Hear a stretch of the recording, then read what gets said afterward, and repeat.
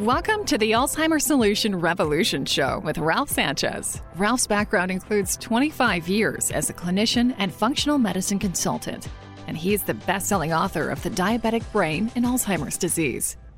Ralph's mission on this show is to bring you the trailblazing information and science that enables you to live younger, longer, and protect yourself and your loved ones from cognitive impairment and dementia as you age.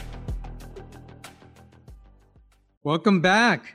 This is Ralph Sanchez, your host of the Alzheimer's Solution Revolution podcast, and this is episode number 3.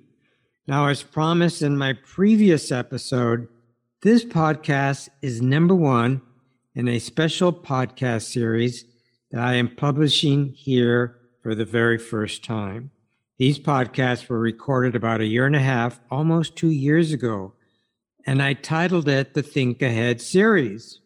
I produced this series with Susan Brender, who you'll hear on these Think Ahead podcasts. She was very interested in the topic herself and wanted to provide these to her audience.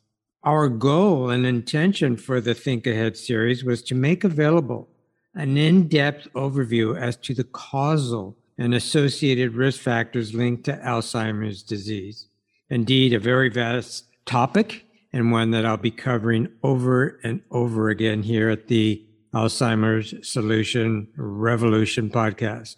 Now, there will be about 8 or 9 more Think Ahead podcasts to come in this series in the coming weeks, and I'll be covering some fascinating details about what triggers late-onset Alzheimer's disease and what you can do to control your risk for it. So please do look for them.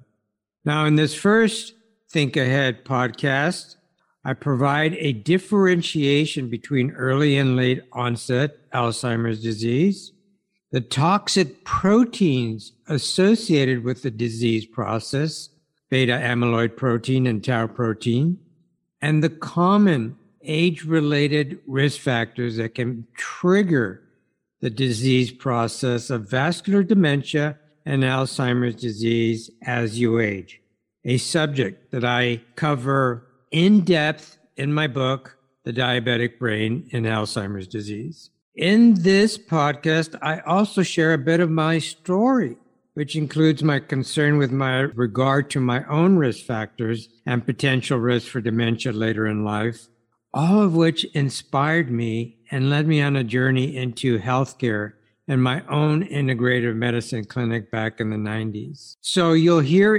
Susan introduce me as we get started now. So here we go. Hello and welcome. This is Susan Brender, and I have the pleasure of being here today with Ralph Sanchez as we kick off a very special podcast series. Apart from his extensive experience with functional nutrition and medicine, Ralph is the best-selling author of The Diabetic Brain and Alzheimer's Disease and will soon have his second book, The Improved Mind Diet, published and available on Amazon.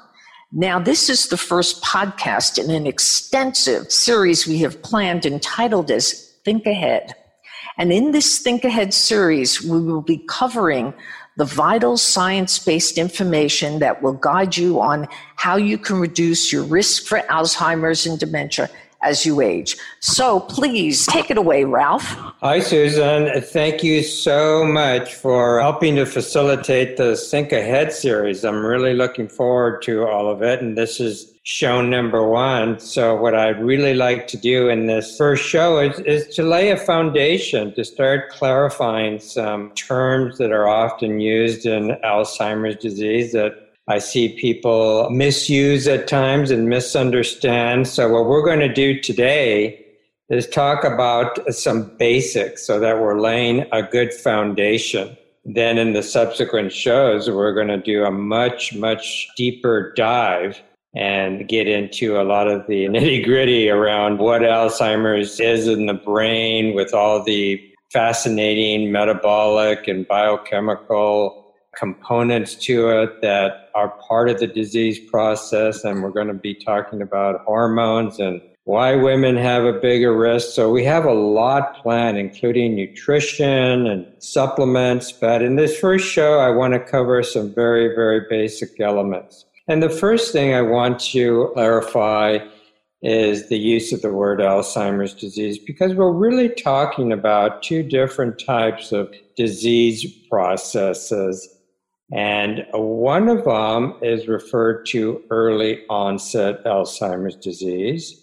And the second, and really the one that we talk about most of the time, is late-onset Alzheimer's disease. And I'll explain the difference between the two. It pretty much is described in the terms for both, but there's actually a little bit more to it. Now, in early-onset Alzheimer's disease, the disease process comes on earlier in life, by 60 years old, and it can happen actually in your 40s. Usually it happens in 50s for many individuals, but there's no precise timeline for it in that regard. But early onset Alzheimer's disease is pretty much a genetically determined disorder. In other words, if you have the genes, you are going to get Alzheimer's disease. It's pretty much written into that code. And it's going to happen before the age of 60, and that's why they call it early onset. Now, genes play a huge role on that, but the research is going on. There's a very famous research on a Colombian family. For people that watch PBS, they may recall the overview of that study that's ongoing about a Colombia family. Everybody in that family is destined to have Alzheimer's disease and does, or the early onset form. But the interesting thing that they're finding about that family, and actually many families in the same Colombian region located in the city of Medellin and the surrounding villages, is that apart from the specific genetic mutation they identified that predisposes all of these people to early onset Alzheimer's and dementia, is that there are several other variables, including other genes, that determines the time of onset for cognitive impairment and dementia, and many of the other characteristics of the disease process.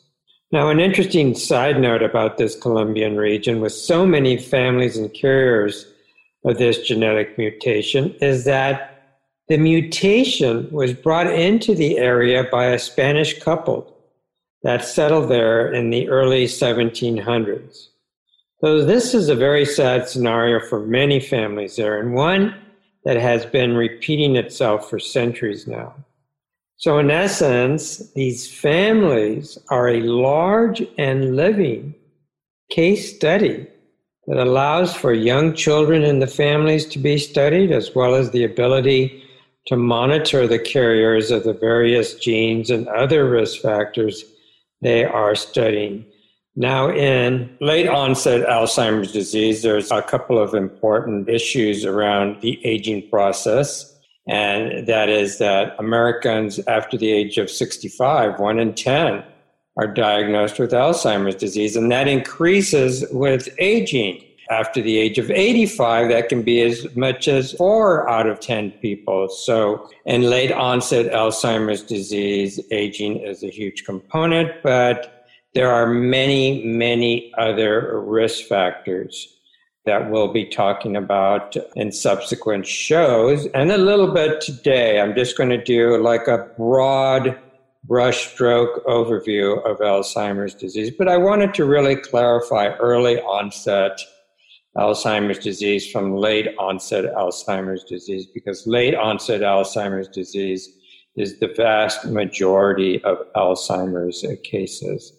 95%, if not more. And you'll see different statistics around that, but it is the vast majority. And it's the aspect of Alzheimer's disease that most people refer to because there are so many factors. It's called a multifactorial disorder because there are many moving parts as to why one person will get Alzheimer's disease and another person may not, and they may have, say, the same genetics. So genetics can be a huge component to all of this as well, too. We'll be talking about the major genetic risk factor for Alzheimer's disease, which is called the APOE4 genetic variant, and that's a variant of the APOE gene. As a matter of fact, and we'll be talking more about this, it's that understanding in my personal history, which I won't go into a lot because we're going to be talking about that in other shows too, as we weave in throughout all of this information in and out of it. And also, I extensively talk about that in my book. It's the first chapter called My Story. Nevertheless, it was the awareness of my personal history, my unique personal history around pesticide exposures and a documented mercury body burden, which just means that mercury accumulates in your body and your brain. And also I had a severe brain trauma when I was a young man, and all of those are risk factors. So the neurotoxins like mercury and pesticides and brain trauma, all of those are risk factors. And about 15 years ago, I started to realize that I had put myself into trouble in another way because of a urinary tract blockage that I thought was a prostate problem. And that caused me a world of problems. Thinking it was a prostate problem, I thought I could manage it. But what actually was going on is I had a urinary tract blockage, which looked a lot like the prostate issues that men have with the difficulty of urination and frequency.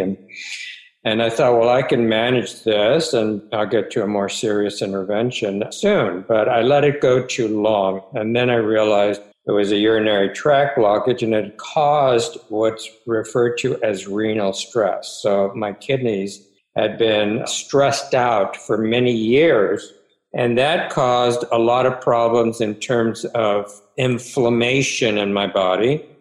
And that chronic inflammation over the years actually caused metabolic problems. So my blood pressure went up, my fasting blood sugar went up, and doing some blood tests, I realized that there was something more serious going on. And as a matter of fact, a blood test, when I was checking on myself, showed that I was in this renal stress problem. And then I finally went to the urologist and he said, Ralph, you don't have any problems with your prostate. He did a quick check. And we did an ultrasound, and there we found the blockage. But the lesson, the takeaway there is that you can have problems related to chronic inflammation in the body that will drive issues elsewhere that will kick up your genetic blueprint and cause you to go into a certain direction that is not good for your health. And in my case,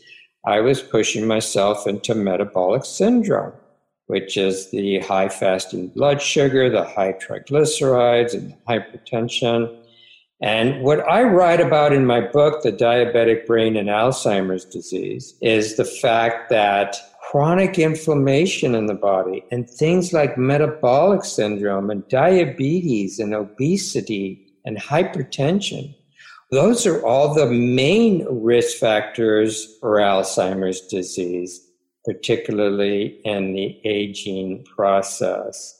Now, there are many other aspects to Alzheimer's disease. And again, as I mentioned earlier, the risk factors that we'll be covering later on are going to be more detailed around all of this. And also the fact that Alzheimer's is characterized by some specific lesion. And I'll never forget when I started my research, which was back in the late 90s around this, and it was my personal history, and discovering that the APOE4 genetic marker was one that was easily tested for. And I thought, oh my gosh, why aren't more people talking about it? Because back in the late 90s, they weren't.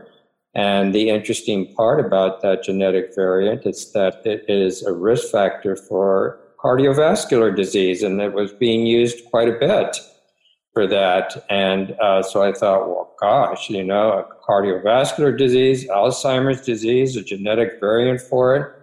This is fascinating information, and I think it should be out there a little bit more. And that was really a trigger for me. I decided that I was really going to dive into the research, and I was just so captivated by it that I decided that was going to be my path in terms of an expertise platform that I wanted to develop and books that I knew I had in me. So that's kind of a little basic background around all of that. But what I was about to say was that back then they were arguing in the literature, the research, whether the amyloid plaque or another lesion, so amyloid plaque is one lesion, another lesion is related to another protein, because amyloid is a protein, and so is a tau protein. There are problems associated with it that can lead to what are called tangles.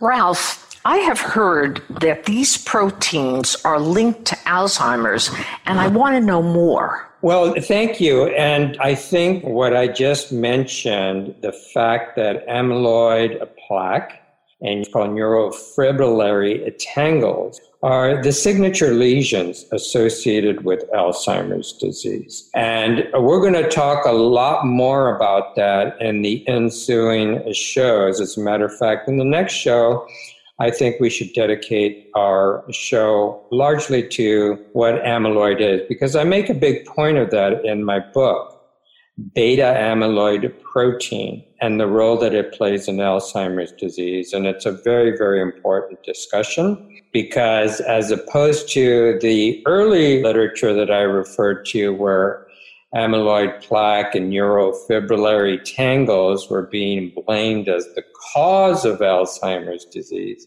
What we know now, and what the research has gone on to develop in terms of an understanding, is that those are the lesions that form in the more advanced component of Alzheimer's disease. And they're very toxic, obviously, but they're not necessarily the cause. They're part of the disease process. And that's what I want to distinguish, because these proteins are natural constituents of our brain function and structure. And they actually play a very important role in terms of the cellular structure and how it facilitates the conveyance of nutrients and the mitochondria throughout our neurons, our cells in the brain, which play obviously a very important role in maintaining function and that structural component too. It's kind of like what they call a cytoskeletal structure, which just means the structure of the cell. But these proteins are fascinating in the study, and that's what really got me going to understand all of that, because they're talked a lot about in terms of Alzheimer's disease, but there's so much more to it other than just the lesions. It's what happens early on in the disease process. So as I've talked about here and touched on several times, Alzheimer's disease often is referred to, and the main risk factor often is implicated in Alzheimer's disease, as aging. Ralph, can you tell us more about what is considered to be normal cognitive decline in aging versus a disease like Alzheimer's? Yes. Well, thank you for asking that, Susan, because as I've mentioned several times, and what often pops up in the literature is that the greatest risk factor for Alzheimer's disease is aging.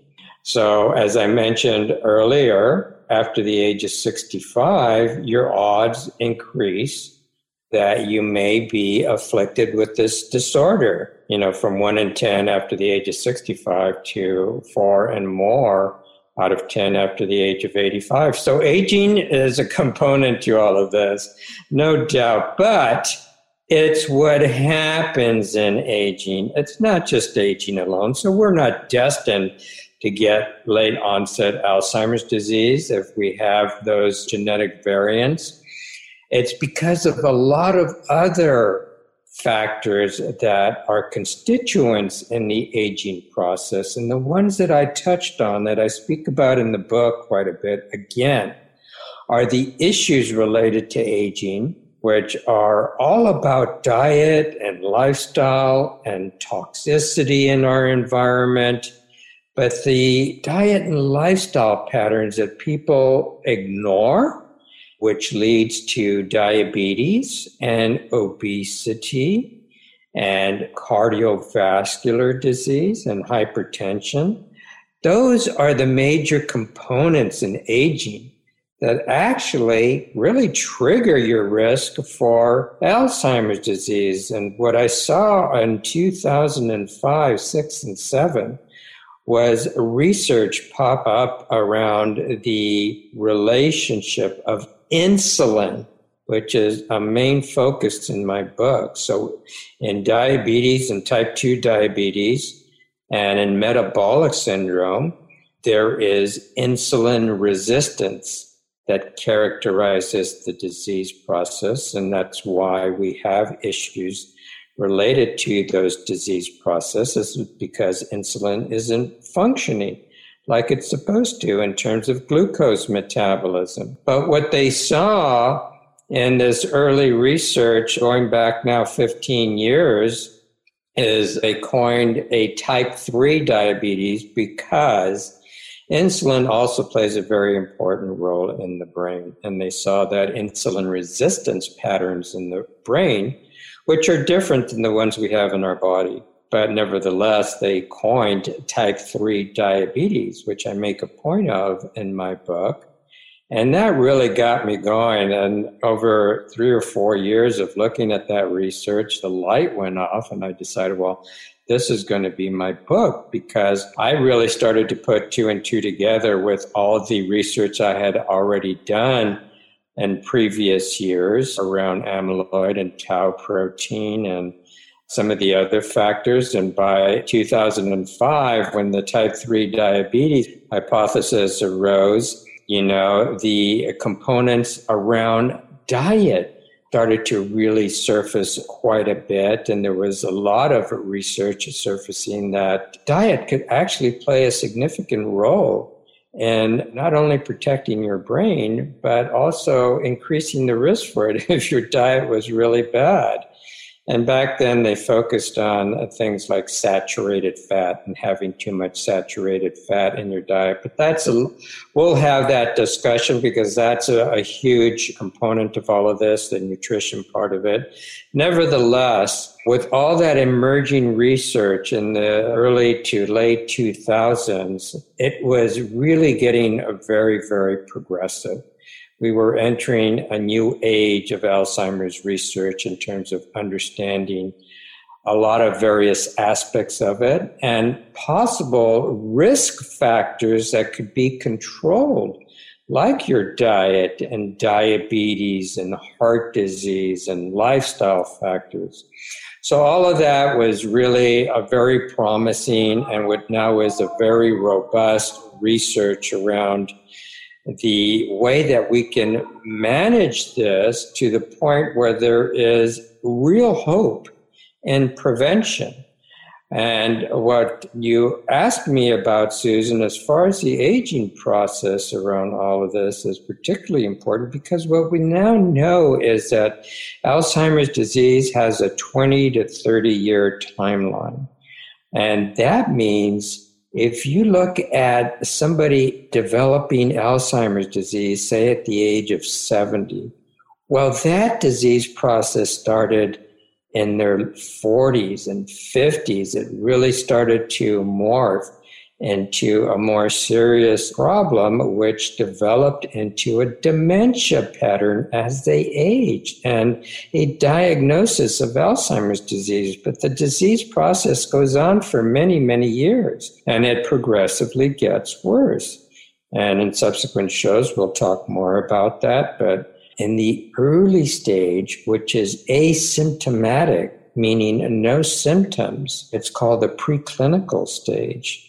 The disease process starts, and we actually know now that there are ways to actually start assessing individuals in the earlier stages of Alzheimer's disease before it's a more serious problem, and that it possibly can be reversed in those stages before it gets into a serious dementia problem, which cannot be reversed. So those are things that we'll be talking about in subsequent shows. I'm really excited about all of this, and I look forward to more of this with you, Susan, and the rest of the Think Ahead podcast series that we have planned.